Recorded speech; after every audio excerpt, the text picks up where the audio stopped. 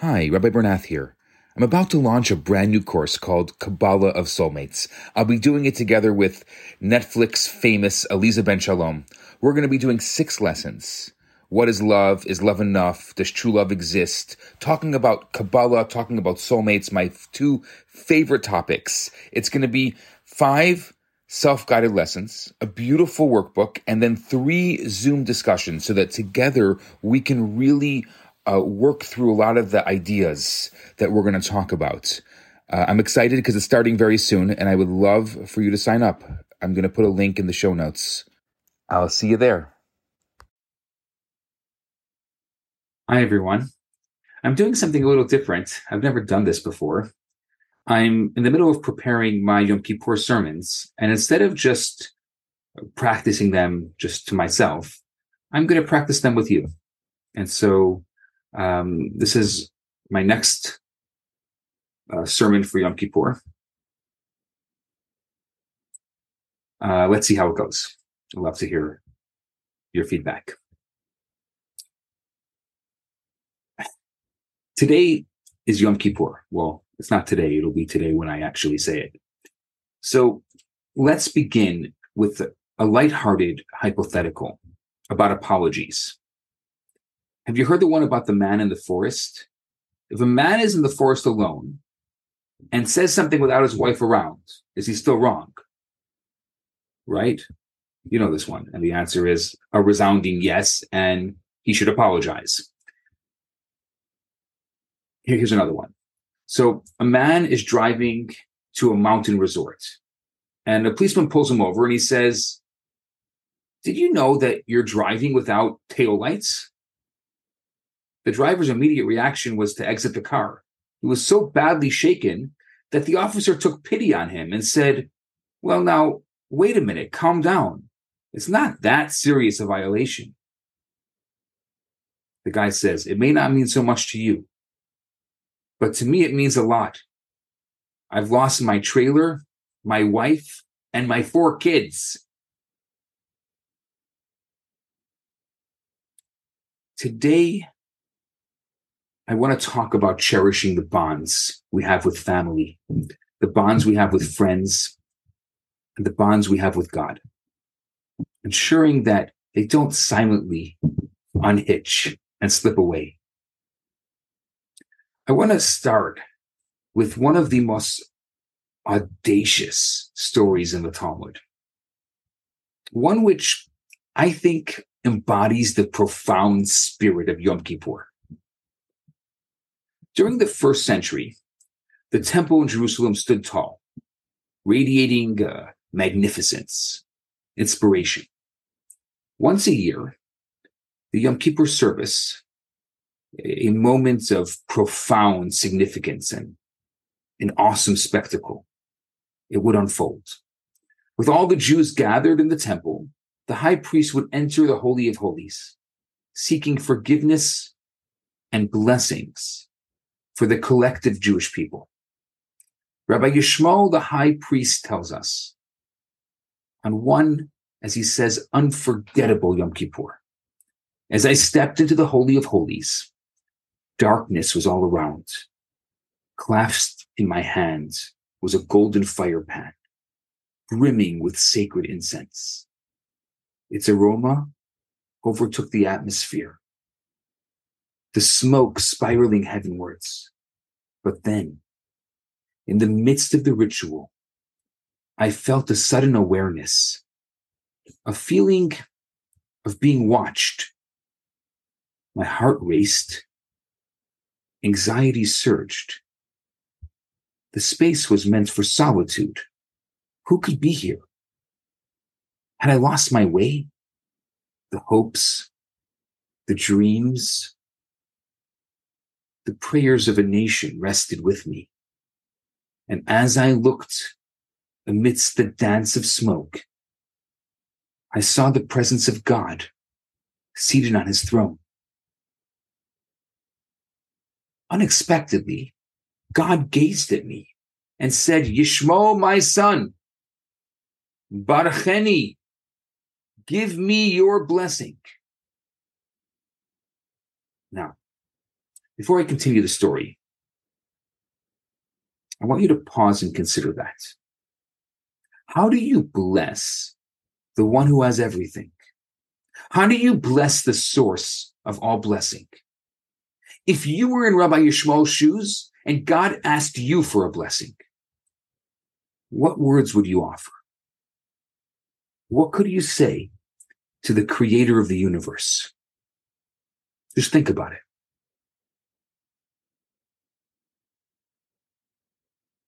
Looking up at God,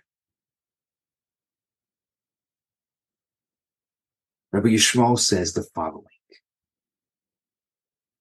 God, I wish sheyichbeshu rachamecha es ka'ascha, that your love always conquers any momentary anger, and tisnaheg im bonecha b'midat harachamim. When you deal with your children, let it be through kindness and compassion, not cold, hard justice. I'll say it again without the Hebrew. God, I wish that your love always conquers any momentary anger. And when you deal with your children, let it be through kindness and compassion, not cold, hard justice. As Rabbi Yishmael concluded his heartfelt blessing, a profound silence enveloped the space. Then, in that stillness, God offered a knowing nod, as if to say, Amen, well done. Somehow he found the right words. With this divine seal of approval firmly in hands, Rabbi Yishmael emerges from the Holy of Holies radiating joy. He reassured the expectant community that in the year to come, blessings would pour forth, and blessings would overflow. There was relief and rejoicing. I think, let me both be so bold to say this, I think there's a reason why such a daring story made its way into the Talmud. There's a profound message. It was essential then, and it remains essential today. The foundation of any flourishing relationship, whether with God or with others, rests on Rabbi Yishmael's insight. Always choose compassion over the need to be right. Always. I know how hard it is. I know what some of you go through. Always choose compassion over the need to be right. Even when you have every reason to judge, choose love over condemnation.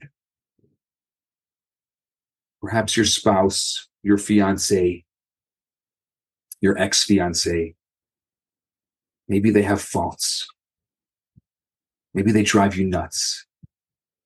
Instead of firing back with frustration, respond with love. Rather than judge, you can forgive. You can understand. You can empathize. I think that's the response with which Rabbi Yishmael blessed God. Now let me explain it for today, because that's beautiful and very special and romantic in every way. But what about you and I? What about our world? I want to highlight the beautiful relevance of Rabbi Yishmael's blessing for us today.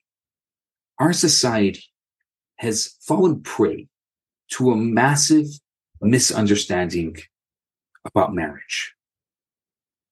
And it's sabotaging people's happiness. Young people walk around with the belief that love is all you need. But I want to tell you, love is just like the engine of a jet plane. It's powerful, it's exhilarating, it's essential. But if you try to fly by strapping yourself to a jet engine, you're going to find yourself in a whole world of pain. It's a one-way ticket to catastrophe. We all make mistakes. We especially make mistakes with the people we love. we're bound to annoy each other. And that's why without forgiveness, no relationship can truly thrive.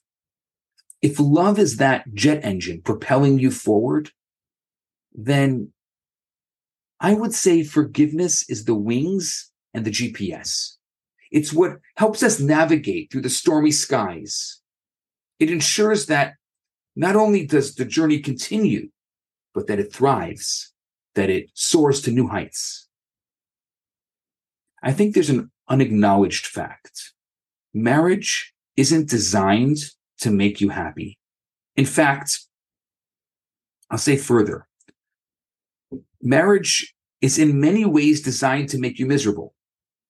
See, marriage takes two individuals, each a bundle of needs, a bundle of desires, eccentricities, shtick, emotional baggage, and then puts them together in the most intimate space imaginable. And you think that's a recipe for everlasting peace? It's more like tossing a habanero pepper and chocolate milk into a blender and pressing liquefy and see what happens. Conflict is not just probable, it's inevitable. The union of souls is often a messy business. So tonight, I ask you, what's the secret ingredient? The secret ingredient is forgiveness. Forgiveness. The essence of love isn't bouquets of beautiful flowers, though I know there's people who love that. It's the act of forgiving, of accepting each other's human flaws, of accepting human quirks and choosing to love anyway. Flowers fade, but forgiveness is the ink that rewrites love stories. It allows for wounds to heal. It allows for love to rebloom. And that's why when Rabbi Yishmael had the opportunity to bless God, he specifically chose loving forgiveness. There's countless other virtues. Why did he single these out? Because he knew they aren't extras. They're not luxuries. They're not accessories. They are the bedrock, the foundation of any lasting relationship. A happy and romantic marriage is not the coming together of two perfect souls. It's the coming together of two imperfect people who look into each other's eyes and say, Rabbi Yishmael was onto something big with his blessing of loving forgiveness. Let's make that the cornerstone of our love. That commitment is not just the engine powering their journey, but it's also the wings that lift them and the GPS that's guiding them towards eternal happiness. I'm not done. I want to take a step deeper. Let's take this a step further. The Midrash tells us that even before the world was created, even before the galaxies and the stars were put into place, even before time began, God had already created something beautiful. It's called teshuvah. What's teshuvah? It's the opportunity for repentance, the opportunity for forgiveness, the opportunity for renewal. Forgiveness was God's first gift to us. It's an everlasting promise of the opportunity to begin anew. So what's the message behind this peculiar midrash? What does it mean that before the cosmos took form, God had already crafted forgiveness? That it's older than the world? The best way I can explain it is with Jennifer's glove box. Let me explain. One day, Jennifer found herself driving through an intersection when, turning a bit too sharply, she collided with another car. After the shock of the collision subsided, Jennifer was overwhelmed by sadness. She was driving her brand new Tesla, a wedding gift from her husband, David. She damaged a beautiful car. She damaged their symbol of shared joy and their symbol of new beginnings. Jennifer pulls over to the side of the road and she checks on the other driver, and they exchange insurance information. Still overwhelmed with worry about David's reaction, as she rifled through the glove box for her insurance and her registration, she discovered an additional piece of paper, a note from David, and the note read, "Sweetheart, if you ever find yourself in an accident, remember, it's you that I love, not the car." You see, David, without even realizing, echoed God's compassion. He exemplified the kind of love that we all dream of. Before Jennifer even made a mistake, he extended to her love and understanding. His deeds remind us that any lasting relationship, be it with God or our loved ones, is about forgiving, seeing the good, and choosing love every single time. The healing begins before the break. That's the meaning of the Midrash. It tells us that God didn't just tack on forgiveness as some last-minute feature, as a plan B if things go wrong. He made it the core principle. He made it the foundation of our relationship with him. Before we were born, before we even made mistakes, before we had the possibility of making mistakes, his message of forgiveness was already lovingly placed in our glove box. We all stumble. We all fall occasionally. To get it wrong is to be human. But what if we lived knowing that our partners, that our children, that even our Creator had our backs? If forgiveness was older than our capacity to make a mistake. And instead of dreading mistakes, imagine a world where we know even before we falter that our mistakes will be met with love and understanding. What a powerful way to live. This is the central message of Yom Kippur. The key idea at the heart of Yom Kippur. It's on every page of our prayer book, of our machzor. It's that God desires a loving relationship with us. It's our shared aspiration. God never gives up on us. He never ceases to believe in our potential, no matter what wrongs we may have committed in the past. With God's, as we say in Hebrew, rachum v'chanun, compassion and forgiveness. With God's compassion and forgiveness, we can mend our deepest flaws. We can outgrow our mistakes and transform our lives. This profound relationship with God serves as a model for the human relationships we form, especially those we hold dear. It's the blueprint. When we approach our family and friends with hearts that radiate love, that radiate empathy, that radiate understanding, we unleash a force that transforms lives.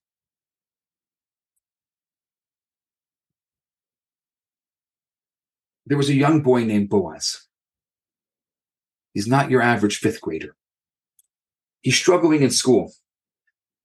He wouldn't participate. He's moody. He's difficult. Now, Miss Rosen, his teacher, claimed to love all her students. But she would admit that she didn't care much for Boaz. She was baffled by why he was so unmotivated, unwilling to learn. During the holiday season, students brought Miss Rosen presents. They were wrapped in fancy holiday paper, but Boaz's present was wrapped in an old grocery bag. When she opened it up, out fell a simple bracelet. It was not in its prime. Half of its rhinestones were gone. There was also a bottle of perfume that appeared to have known better days. Some kids chuckled, but Miss Rosen silenced them and acted pleased, dabbling on some of the perfume and fastening the bracelet around her wrist. After class, Boaz eagerly approached his teacher. He said, "Miss Rosen, that bracelet looks exactly how it did on my mom. And the perfume, it smells just like she did. You're bringing her memory right back." After Boaz left, Miss Rosen rushed to investigate Boaz's family history. Examining her file, the file of this boy, she read, "First grade. Boaz shows promise, but has a very poor home situation. Second grade. Boaz is not performing his best, but mother is seriously ill. Third grade. Boaz is good boy, but distracted. Mother died this year. Fourth grade.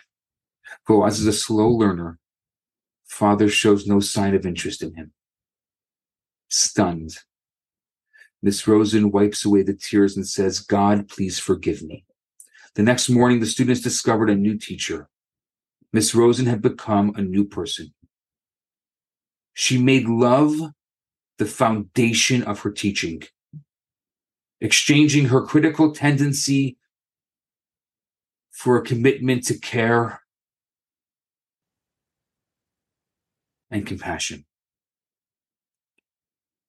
Having come to understand why Boaz was so distracted, why he was so unmotivated, she made the boy her personal project. She lavished him with encouragement. She patiently tutored him on the class material. For the first time in his life, this child was truly seen. Miss Rosen's empathy, her generosity changed the course of Boaz's life. 7 years later, the teacher received a letter from him. "Dear Miss Rosen, thank you for all you did for me in grade school. I'm about to graduate from high school, second in my class." 4 years later, another letter. "Miss Rosen, thanks again for all of your encouragement years ago. I'm about to graduate from college, first in my class." Several years later came the final letter. "Miss Rosen, thank you. I am now Dr. Boaz. I just graduated from medical school. I'm also about to be married, and I want to invite you to the wedding. I'd like you to walk me down as my mother would, if she would still be alive."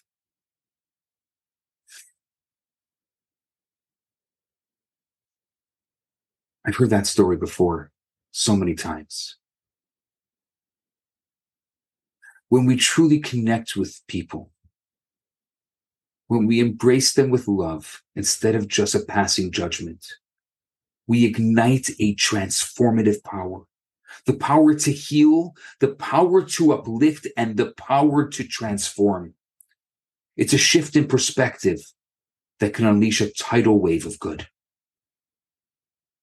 This is the profound, profound impact of Rabbi Yishmael's blessing. I don't think this story, or any of these stories, belong in the distant past.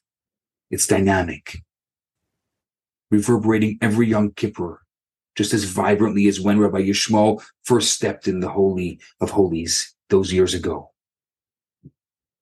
Each of us on this day steps into the Holy of Holies of time. And if we're listening,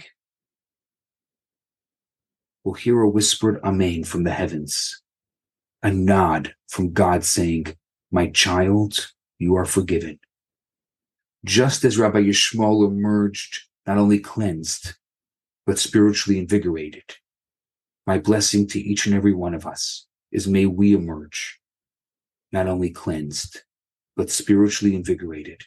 May we emerge from this pivotal day radiant and supercharged, ready to face the new year, beaming with joy and complete renewal. Amen.